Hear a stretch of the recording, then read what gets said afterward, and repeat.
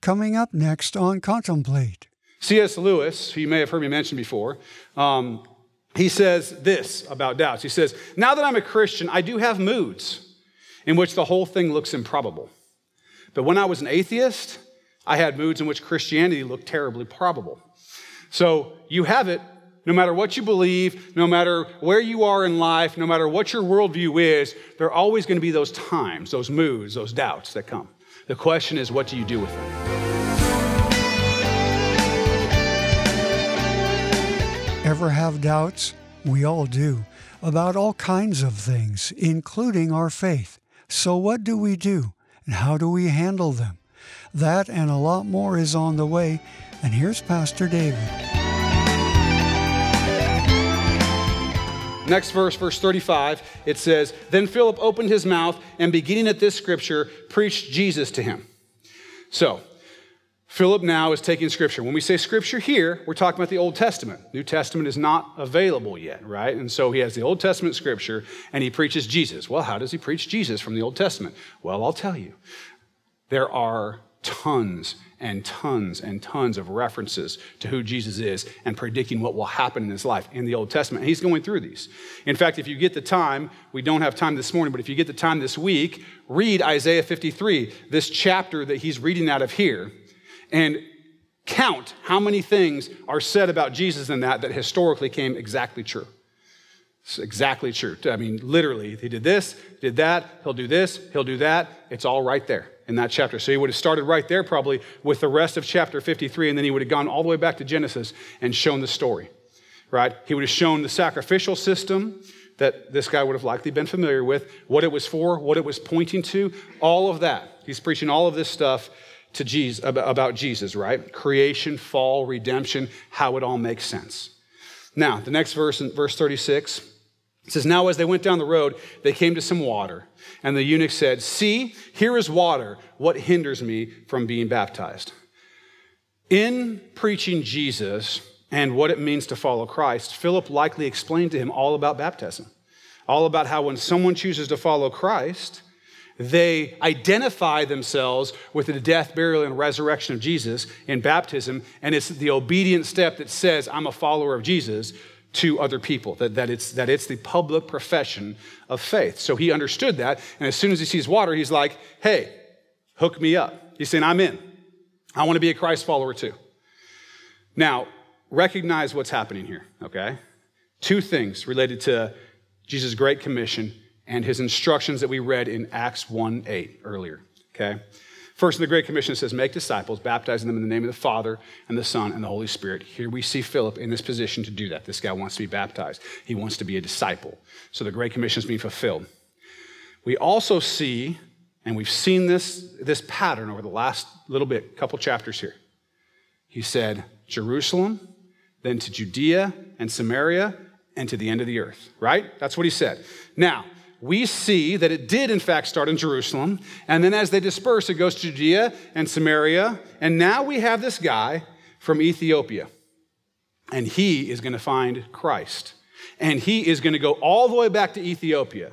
Now, a really cool little fact about this is that I've told you guys before, this is the Greek world, right? The Hellenistic world. We talked about Hellenistic Jews, or the Jews that were from other places who spoke Greek rather than Hebrew, right? So people all over would have spoken Greek. In fact, the text of Isaiah that this guy was reading was most likely in Greek. They had a Greek translation of the Old Testament, and this guy was most likely reading from that Greek. So the Greek world and the Greek culture was widespread. One of the big names in Greek culture that you may remember from sophomore English is a guy named Homer. This is not Homer Simpson. This is a different guy, Greek guy, probably smarter than Homer is portrayed. You may have remember reading the Odyssey when you were in school, right? And in the Odyssey, remember Agamemnon and all that stuff, and Odysseus and all this stuff is happening. Homer talks about Poseidon going to Ethiopia. And he says, he goes to Ethiopia, and he says, Ethiopia is at the world's end, at the end of the world. So these guys would have seen that interesting fact in this, right? That this guy is now, or at least Philip, who understood what Christ had called to Jerusalem, right? And then Philip was part of the Samaria and now end of the earth. Literally, in the Greek world, what's considered the end of the earth in Ethiopia, he's getting to see this happen, right? And so this guy has to be baptized. What does Philip do? Let's read verse 37. It says, then Philip said, if you believe with all your heart, you may. And he answered and said, I believe that Jesus Christ is the Son of God. What does Philip say is required? Believe. Believe with all your heart, right? That's what's required. Remember the question he asked, what hinders me from being baptized? Has he been hindered from the Lord? Yes. He went to Jerusalem. He was probably not allowed past the gate of the Gentiles, right? The court of the Gentiles. This guy's been hindered. So here, Philip has made this incredible statement to this guy. Okay, remember, he would have probably been familiar with that passage I talked about in Isaiah, like eventually you're also going to get to be part of God's family. You're going to get to be in that situation. And so this guy's saying, what hinders me now? You've talked to me about Jesus. What hinders me now? And Philip is explaining, hey, you do not have to become Jewish. You do not have to be physically perfect. You do not have to have all of that stuff. There was a death for your sins, his resurrection, and we no longer look at all that stuff. See, the law had been a mirror. And that mirror, when we look into the law, what we see is how far we are from perfection, what we call holiness. How far aside we've gone from what God has required. But no one, whether it was this guy with his physical imperfections and all this kind of stuff, or whether it was the highest of the Pharisees, no one had ever kept the law perfectly. And so no one was able to get there without this whole sacrificial system that was going on, whatever, and he's shown him how that points to Jesus. And now what hinders you? Nothing. Nothing. All you have to do to be a Christ follower is to ask the Lord to forgive your sins, to confess that he's the Lord, to follow him, right? And so that's what he tells him. If you believe it in your heart, that's what you need. And his response is, I believe Jesus Christ is the Son of God, okay? We see this belief, and then the belief with the confession, and then immediately he wants to be baptized, right? So verse 38. So he commanded the chariot to stand still, and both Philip and the eunuch went down into the water, and he baptized him. So we see that baptism, traditionally in the church, comes right after your decision, right? Not a few years later when you decide that you're comfortable enough getting your head under the water, but the obedient thing to do is to get baptized right away. We see this guy, he's in a hurry to get baptized. He wants to show that he's a follower of Jesus, and that's what he does. What about this issue, though, where Philip says, you got to believe with all your heart? I know that some people sometimes get concerned and they say, what if I have doubts sometimes? Am I not really a Christ follower if sometimes I doubt? Is that a bad thing that I have doubts sometimes? Because some people feel guilty about having doubts, right? It says here, you got to believe with all your heart if you want to be saved. So what does he mean? Here's what I would say.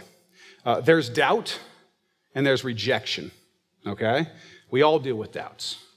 Sometimes I have doubts about whether my wife loves me.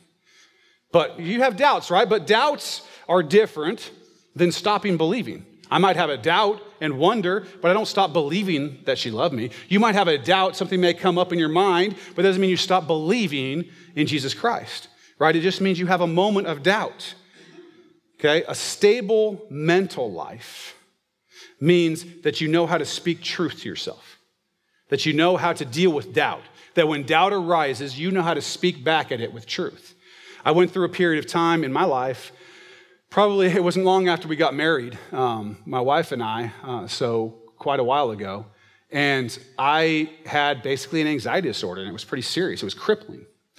And the way that the Lord brought me through that and healed me through that, one of the things that he taught me was that when I had this anxiety come on, I had to be able to speak truth in my own mind, right? I had to be, sometimes out loud, but I had to be able to speak truth against this doubt or this fear or whatever it was that was coming. I had to be able to speak truth. And that was what got me to where I needed to be. And that has been, even outside of anxiety disorders, that has been something I've taken with me for the rest of my life since then, is that sometimes we feel bad, we get depressed, we get anxious.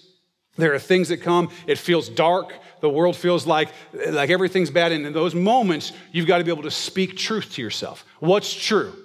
Who are you in Christ? We're more than conquerors. You already won. You're going to be okay. You got to be able to speak those things to yourself. And I'm not talking about the power of positive thinking here, although there's some whatever to that. I'm telling you that truth is always good for you.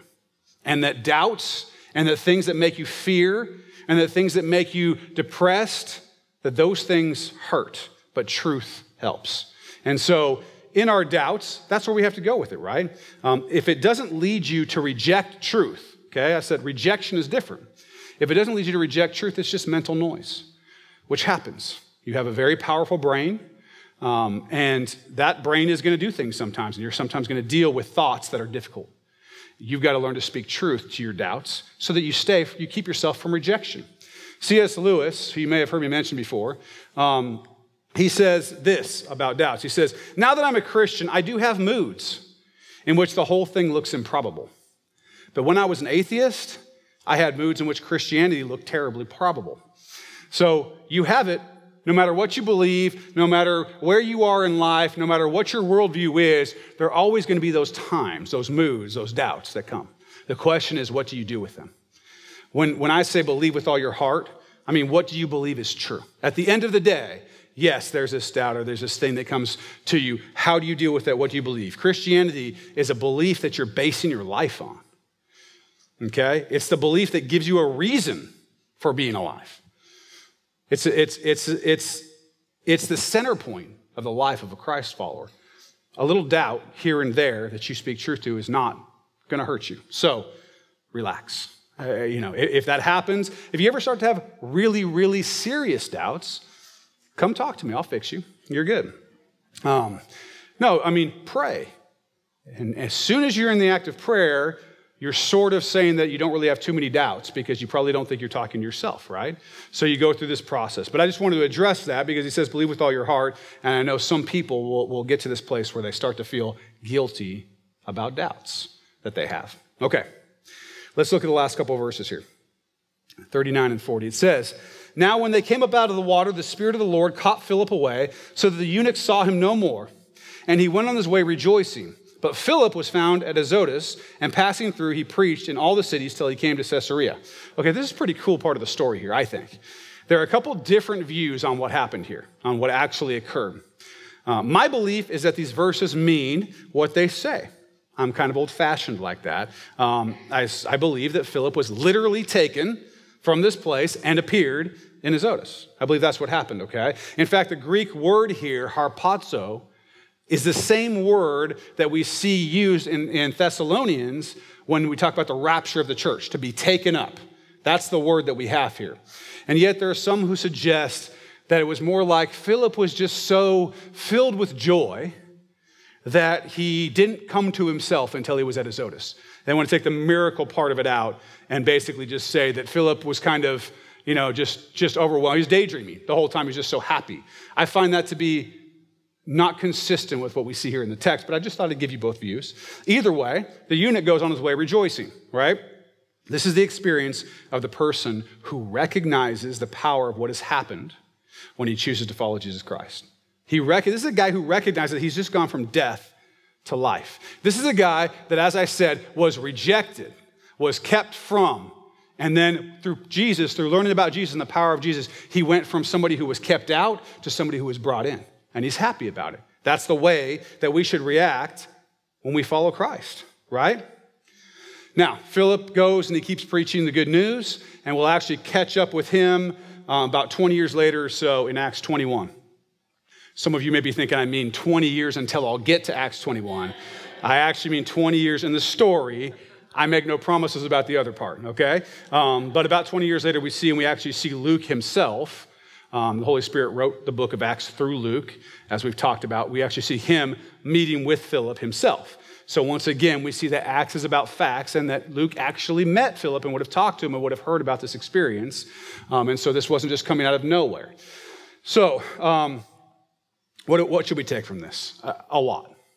There's a lot to take from this, but let's concentrate on a couple things. First of all, remember that the ordinary can become extraordinary when the power of God is involved. We see, now it's not that ordinary to run and overtake a chariot and all that kind of stuff, but what we see is, at the end of the day, a conversation between two people We see a conversation between two people, and at the end of that conversation, we see a man accepting Christ and his entire life changing, and that being a big thing for Christianity because of where he takes it, right? Questions, the way that he starts this conversation with a question, I think is very, very cool, because my experience is that if you want to be able to engage someone about the truth of who Jesus Christ is, a great way to start is with questions. Where they're at, take them where they're at. Now, Philip was in a great position because the guy's actually reading the scripture, and he's reading the scripture about Jesus. So it was kind of a softball there. You may not get somebody saying, who is this they're talking about here in Isaiah, and get to do that, right? But to approach someone with questions is often a great way to open up this opportunity to witness for Jesus. And I would recommend that you generally try to start it that way, okay? It shows that you're interested in this other person and what they have to say.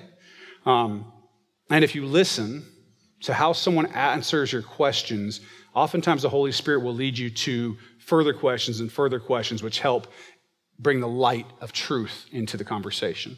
Instead of you having to preach at someone, you get to let them sort of discover it themselves through asking questions. So I think this is a great sort of guidelines for how to witness we have here with this question that he asked, okay? The other thing is you should probably know enough about Scripture to understand the big story so that you can explain to someone when you're witnessing for Jesus Christ what the big story is, how they fit into that story, how Jesus fits into this story, right? How he's God, how he's our Savior, how it's about him. You got to understand story in general. And then you got to understand the big story. And we've talked about this some, worldview, right? That we have this creation, we have fall, and we have redemption. Everyone knows that in the deepest part of their heart. Everyone understands this process of creation, fall, and redemption. It's not only something that we recognize in nature, which we do, right? This is fall leading into winter. So we had spring, right? And summer, and then we have fall and winter, death, fall, and then we have redemption again. Every single year, God's written it into the pattern of the world. Every story that you watch is usually based on this pattern. Everything you watch on TV, every book that you read, okay? All of them are going to base their pattern of storytelling on this idea. We have this situation, it turns into something bad, there's a conflict, and then the story has some sort of redemption, all right? There are examples that go against that, like Romeo and Juliet, where they die at the end, which I was freshman in high school, and I'm like, what? I read all this stuff and they die, it was horrible. Still getting over that. But the point is that we have this pattern, and people understand it, and there's a reason why people react to it. There's a reason why people keep going to watch the same romantic comedy with different characters over and over and over again, right? It's always the same thing. Boy meets girl, they start to realize they like each other, something bad happens, and then they get back together at the end of the thing. It's fantastic. But it's every single movie like that. It's just different characters, but people are drawn to it. Why? Because this creation, fall, redemption story is so big. And when you can go to somebody and show them that the reason this story exists is because it is the story. And what redemption is Jesus Christ and his death and resurrection. That's what that was all about. You have a way in to witness for Jesus.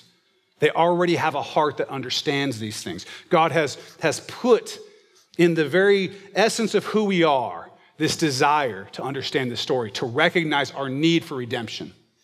And when it comes and when you show them who Jesus is, like this Ethiopian guy, people respond to it. So the church grows when we're obedient, okay? We need to be taking the opportunities that God is giving us and get up and go when he puts us in situations where we can witness for him. He's told us we're going to be his witnesses, right? We're his witnesses. We got to witness for him. And so that means that you've got to be having conversations with people about what's true and helping to lead people into the truth of who Jesus Christ is. And I know that that's difficult, and I know it can be awkward, but following Jesus is serious. It's serious. We're called to a serious business. This is about eternity. If we care about people, if we care about being obedient to Jesus, we need to be his witnesses and make his disciples, right? That's what we see here, right? God has called Philip. He may not send an angel to you. He shouldn't have to. There are plenty of people around you who you can be speaking truth to. There's a guy, an entertainer, a magician. His name is Penn Jillette. Some of you may have seen Penn and Teller. Teller's the shorter guy, doesn't talk, and Penn is the bigger guy, and he's kind of gregarious and talks. He's an atheist guy. And he tells this story. He says there was a guy about his age that had participated in one of the acts in his show, in his magic show, as an audience member. And the man comes up after the show and he compliments Jillette on the show, and he says, "I brought this for you." And the man holds up a small book. It was a New Testament with the Psalms, something like one of those pocket-size things that you can fit in your pocket. He says, this guy tells Mr. Jillette, "Hey, I wrote in the front of it, in this Bible." The man says, "I wanted you to have it," okay? The guy says, "Hey, look, I'm a businessman. I'm not crazy. This is really, I just want you to have this thing." Jillette says that he was a kind and nice and sane man.